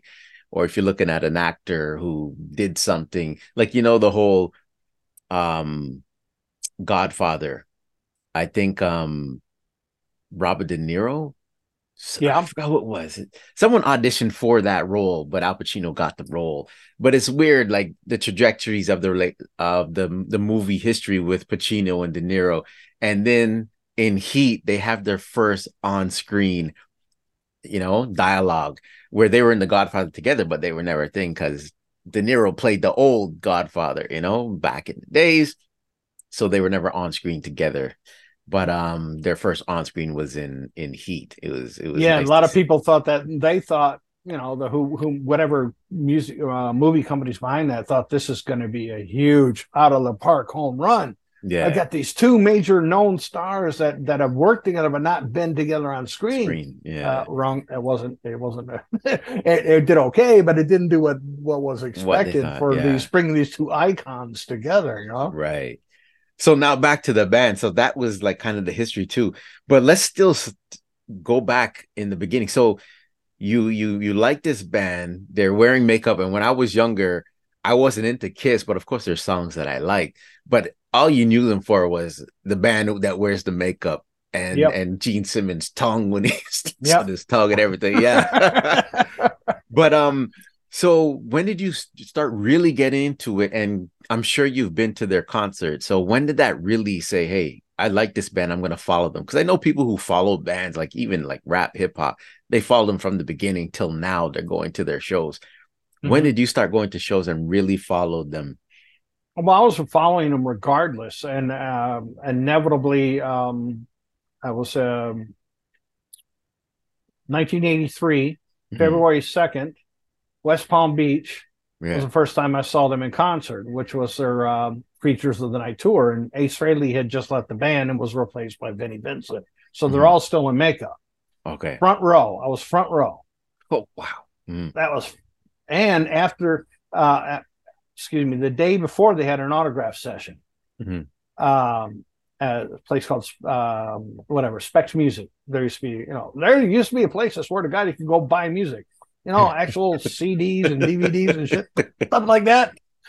Trust me. Yeah. So I got a really killer picture. I kept yelling out to Paul, because he's not looking up. He's, they just had come in, Paul, and he finally goes, what? And I go like this.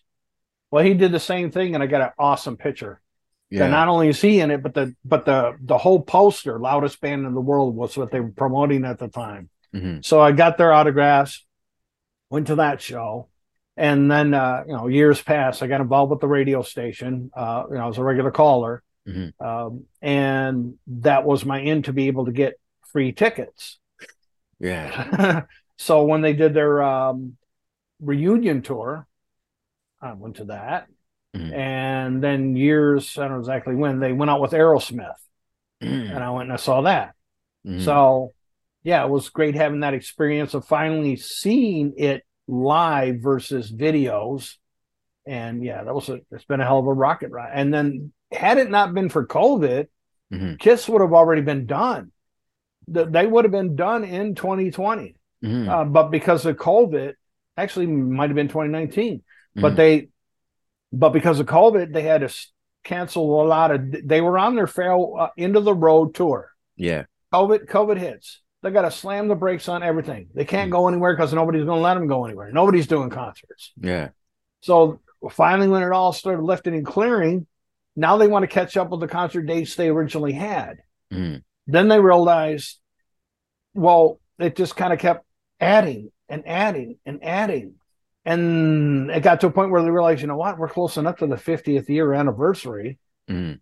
Why not ride the train out into the 50th year, which was February 3rd of this year.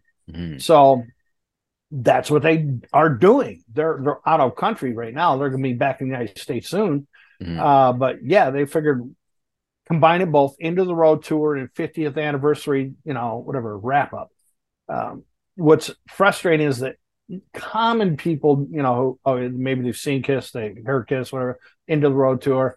Oh yeah, bull crap, it's into the road. Okay, the truth is, it's going to be the end of them touring. Yeah, it doesn't mean they're done. They're done. It means they can pick a show. They can pick whatever you want to call it, festival. Monster festival. Okay, KISS decides they want to go play it. They'll go play it. Yeah. But what they're saying is we're not going to go from country to country to state to state to city to city anymore. We're done with that. We're in our 70s. Yeah. So, yeah, we're finished. It's crazy the longevity of like the Stones, Rolling Stones, KISS. I don't even know about Aerosmith, but I see what's that guy's name again, man? Who's the lead singer on that? Who's the lead singer? Steven Tyler? Yeah, Steven Tyler, man. It's like these people are still rocking, still kicking. It's crazy, man. Well, the odd thing, too, is the fact that, okay, obviously you're aware that it goes back to when Napster was around. The music industry was just ripped apart and turned upside down. Yeah. And now you have, how many years now streaming's been around. For a person to buy the tangible item, the vinyl or the CD, pretty damn rare. Yeah. So the whole industry has changed because those icon bands that you named, mm-hmm. they're making bank off their name. Right. Regardless. It's a business. They have their business and they got their band. They're making bank off their name regardless. Mm-hmm. And KISS, KISS, what can we put our logo on? Yeah, we'll do it. Yeah. So the whole industry's flipped upside down. So now it's like Gene Simmons has said, rock and roll is dead. It's dead. Mm-hmm. Where's the new band? Mm-hmm. The only band he could think of at the time was Foo Fighters. Mm-hmm. Foo Fighters have been around quite a few years now, though. Yeah. So regardless, all these bands that now and today with the names they are today, the newer bands, whatever you want to call them, mm-hmm. How they're making their money is they got to tour. Right. And usually, it's more rare now to find a band who's going out like a big band like Def Leppard. Def Leppard could go out with some couple opening bands, probably one or two you never heard of. Yeah. They could do that. Mm-hmm. But a newer band like Blacktop Mojo, which you probably never heard of, They couldn't go out, I don't believe, although they should be able to because they're that phenomenal, go out and headline a tour because not enough people know that name. Name recognition. So they got to go out with these festivals where you got the big name bands and real big letters, and then it gets smaller and smaller and smaller and smaller. Yeah. But that's how they're making it. Get out on these tours. They're making the money from the promoters of the tours. Then they also get the merch. Yeah. But the album sales, the CD sales, gone. Yeah. The streaming money that artists make is crap. It's absolutely, they're getting raped and pillaged. And songwriters are now trying desperately to put up a flag and go, hey, us songwriters aren't getting jack crap for this stuff. So it's a whole different ball game in that realm of concerts. Yeah. So the last thing I'm going to say is you being in this like industry, so you knew about music and the radio show and everything you've done. You see, and then you mentioned Napster, like people downloading for free back in the day, and it started. And there was LimeWire and another one, Kazaa. But you've seen everything change because you've been in since the beginning. You're talking about 70s, 80s, 90s, 2000s. So you've seen how where you used to watch it, where you used to listen to music on what's called a radio. Yeah. The radio industry is pretty much dead now. Yeah. Because you can have a live, you get apps like, I'm a Spotify guy. That's just me. You can get an app like Spotify. And why would you want a radio when you can get Spotify and pick whatever you are your own DJ? Yeah. It's crazy. So, that's why everything has to change too. Even your perspective on things and how to access things and getting used to things. Everything's changing now.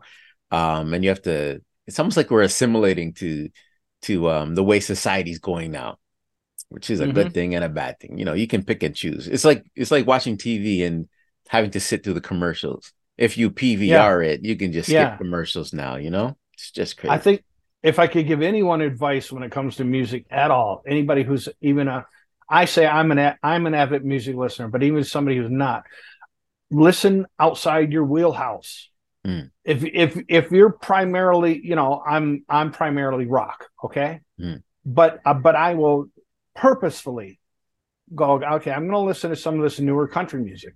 I just want to hear what's out there. I want to hear some of this new, what's commonly referred to as rap music. I want stuff that's more on the classical side. Expand your wheelhouse. Like Paul Stanley has a band called Soul Station. Probably never heard of it. Soul Station is like a Motown band music. He's put out an album under Soul Station that's primarily it's music that's been out there before. There's a couple songs he's done himself.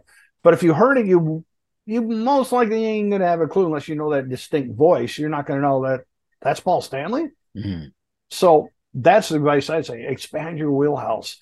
Try to, even if you're like, I hate country. Try it. What the hell? Listen to one or two. I don't so much like when it comes to rap. I'm old school. There's this guy called Eminem. So that's the era I came from. And as far as I know, and I could be wrong, but as far as I know, Eminem has never in any of his raps used the N-word. And I understand the use of it. I understand the culture. Right. But it sure is nice to hear a rapper who avoids using the word just because they can use the word. Right. Yeah. Yo, thanks for this insight on this. Before I ask the last question, Ken, we're going to wrap up now. I want to ask you a few questions about Florida in no particular order, but some things I want to know. So I was in Clearwater. We were in the beach in Clearwater. And then I went to Miami. We went to Miami Beach. And then when we were on the plane, my wife was reading one of the things in the front of the seat holder, a magazine. And then she jumped on her phone and she was just Googling some beaches in Florida. And then she was talking about beaches that were highly known for shark attacks. So I don't like sharks. I'm afraid of sharks. And when I'm in the water, we don't go far out. But is Florida known is there some beaches that are known to just a shark attacking people? Do you know about this? I do not. I mean, I've Mhm. heard there has been some recent videos in particular areas, especially on the ocean side, the east side of Florida, Okay. in regards to there was a shark that was coming really close to shore around people and stuff. I don't know any place that has that reputation. I myself, of course, way back in the day when Jaws came out, I Yeah. was scared crapless. But if I remember, I was still up north then, but I was scared crapless of going in the water. Yeah. But I don't even. It doesn't even phase me. My perspective is, well, if it's going to happen, it's going to happen. Mm. I mean, if I so I mean, I go in the water. I go about this deep in the water, Yeah. and then I stand on my hands. That's Okay. what I like to do. I Yeah. like to get down on the bottom of the water where it's quiet and feel around. Maybe I might find something down there, Mhm. But I don't ever. I've never been one to go shark fin around here Yeah. somewhere. Yeah. No. If it's gonna, like I said, if it's gonna happen, it's gonna happen. Mhm. So, I mean, I've Wow. seen some idiot stuff. There's a guy who recently, I don't know if it was in Florida necessarily, but there was a TikTok challenge Yeah. to touch the nose of a shark. Yeah, this guy touched the shark on the nose. Guess what happened? Well, from about here down, he no longer has an arm. Mm. So he won the challenge. Oh, jeez. Yeah. Yeah, But but what's no, that I've never. saying? Play stupid games, win stupid prizes, man. Yeah, Jeez, man. yeah, But yeah, yeah. that's crazy. But yeah, okay, so that's the shark thing. So now alligators, man. So we went to Busch Gardens and we seen alligator. I sometimes get confused with the alligators and crocodiles. But where we were staying, I noticed that Florida has a lot of bodies of water around the housing, right? Just always bodies Mm-hmm. of water.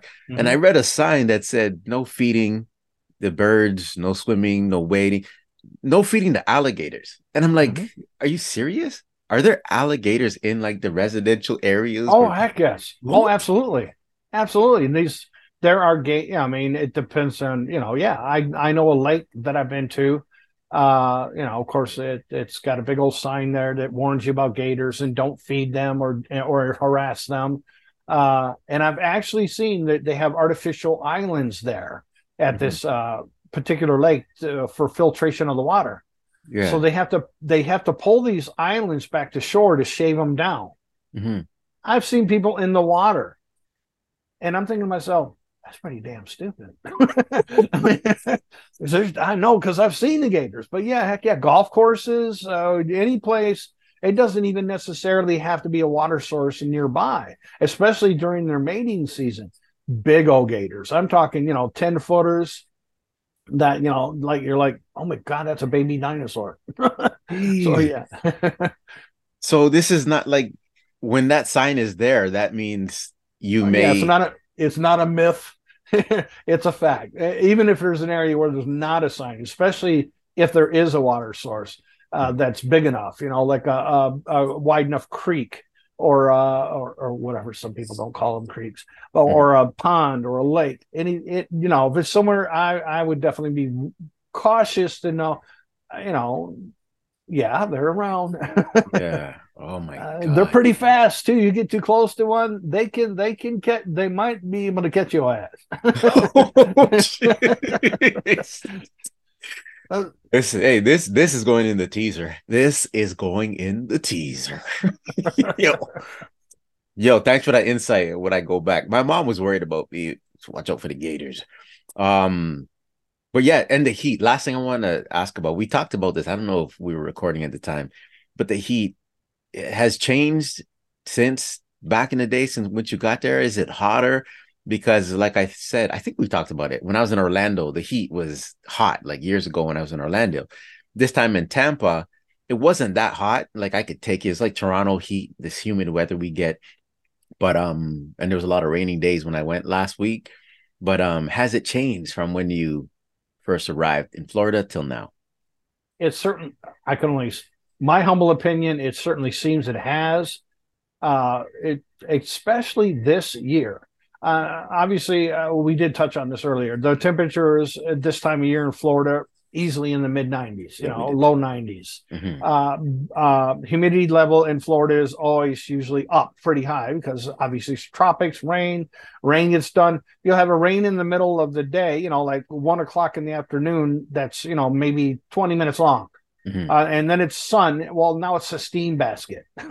Yeah. But especially this year, despite the fact that the temperatures are relatively the same, and actually the humidity levels, because I've been checking them, have been down in the 60, 70 range humidity wise. Usually it's up in the high 80s humidity wise. Hmm. So you feel that steam heat.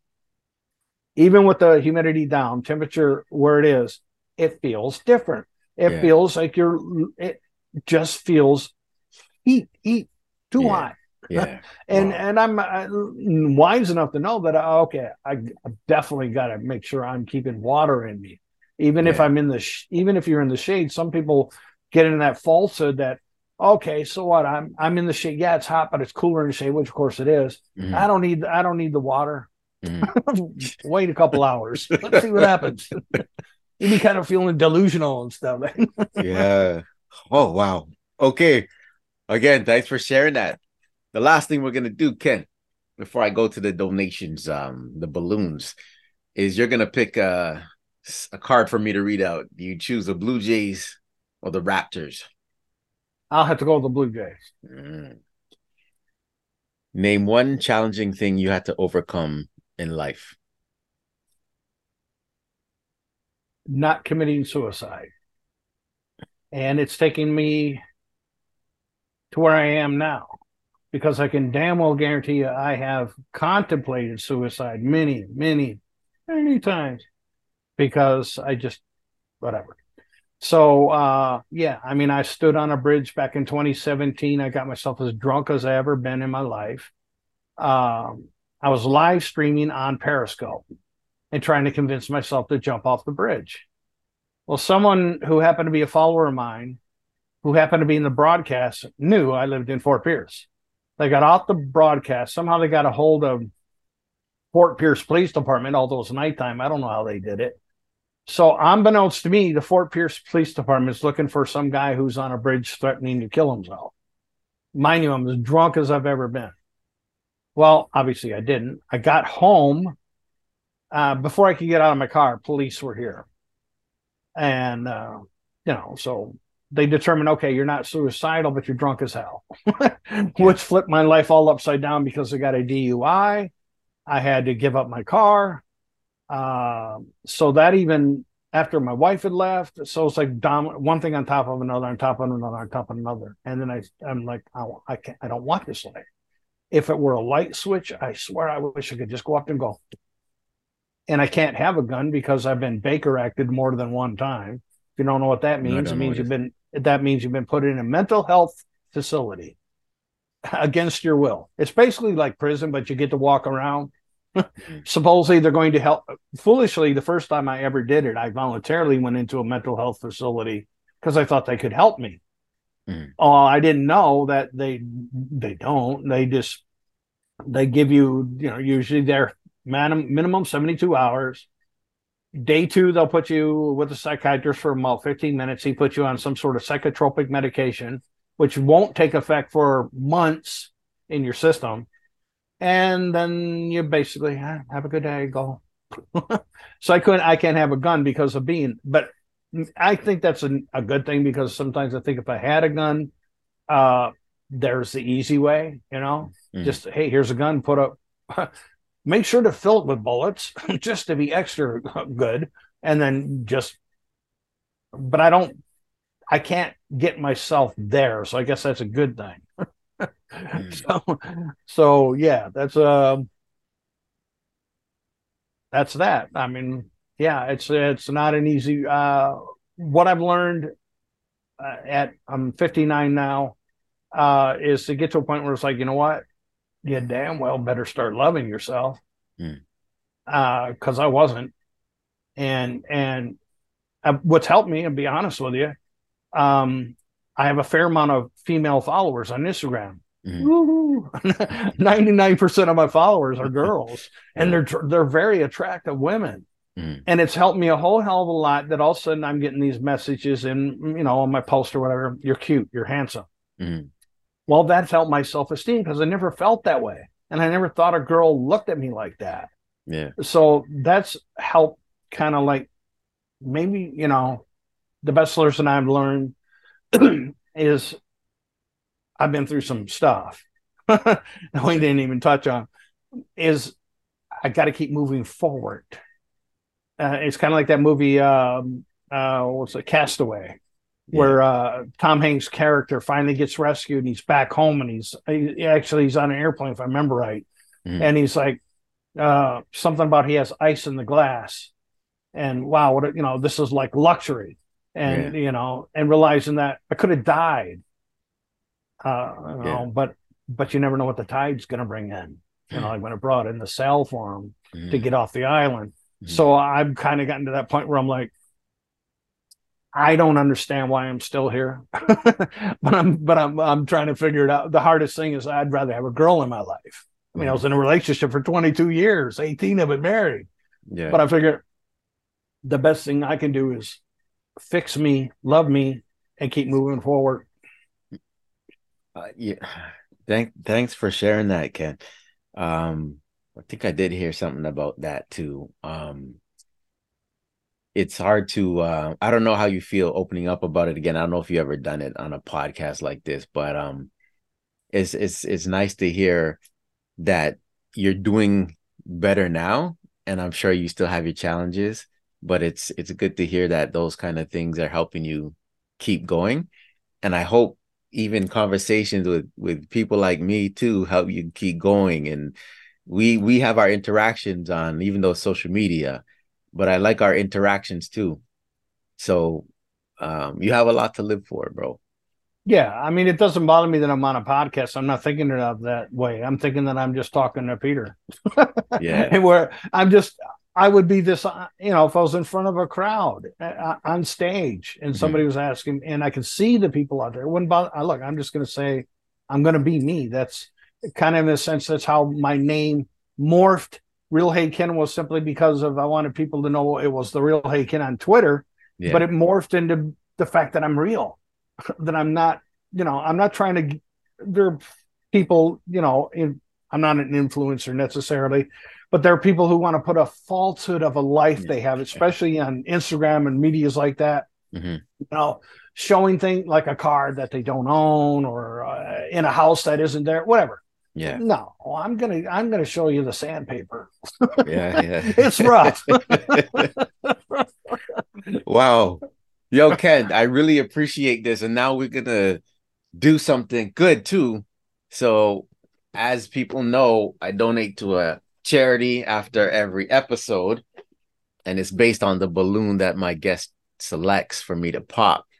So the charities for season 7 are Claws, Kawartha Lakes Animal Wellness Society, the Fundraiser Warriors, 4 little boys doing good things, raising money for different charities, and also Make-A-Wish Foundation. So by my hands, which one do you want me to pop? The left, the middle, or the right? Left. Right. Season 7. Let's see. And I believe you're episode 8. Star Scorpio will be donating to. I didn't hear it pop. When I watch it back, you can't hear the pop. Yeah, so I can't. I couldn't hear it. I even got headphones in. Yeah, it doesn't. You didn't pop it. You lied. I should have seen that on the screen. You got to start over. Okay, here we go. Well, I don't know if you can be able to see it, but when we pull it away, you still can't see it. Make-A-Wish Foundation. Cool. Yeah. So that's cool that you do that. It's one of those things. It's not necessarily because you did that, I'll speak about it, but there's things you do in your life that you just do. And I'm straight up telling you, I'm on a Social Security disability. That's a fixed income. But I do rent a room out here. So obviously that helps. Yeah. I try to every month. If it's not Make-A-Wish, it's St. Jude's Hospital or it's disabled veterans, something.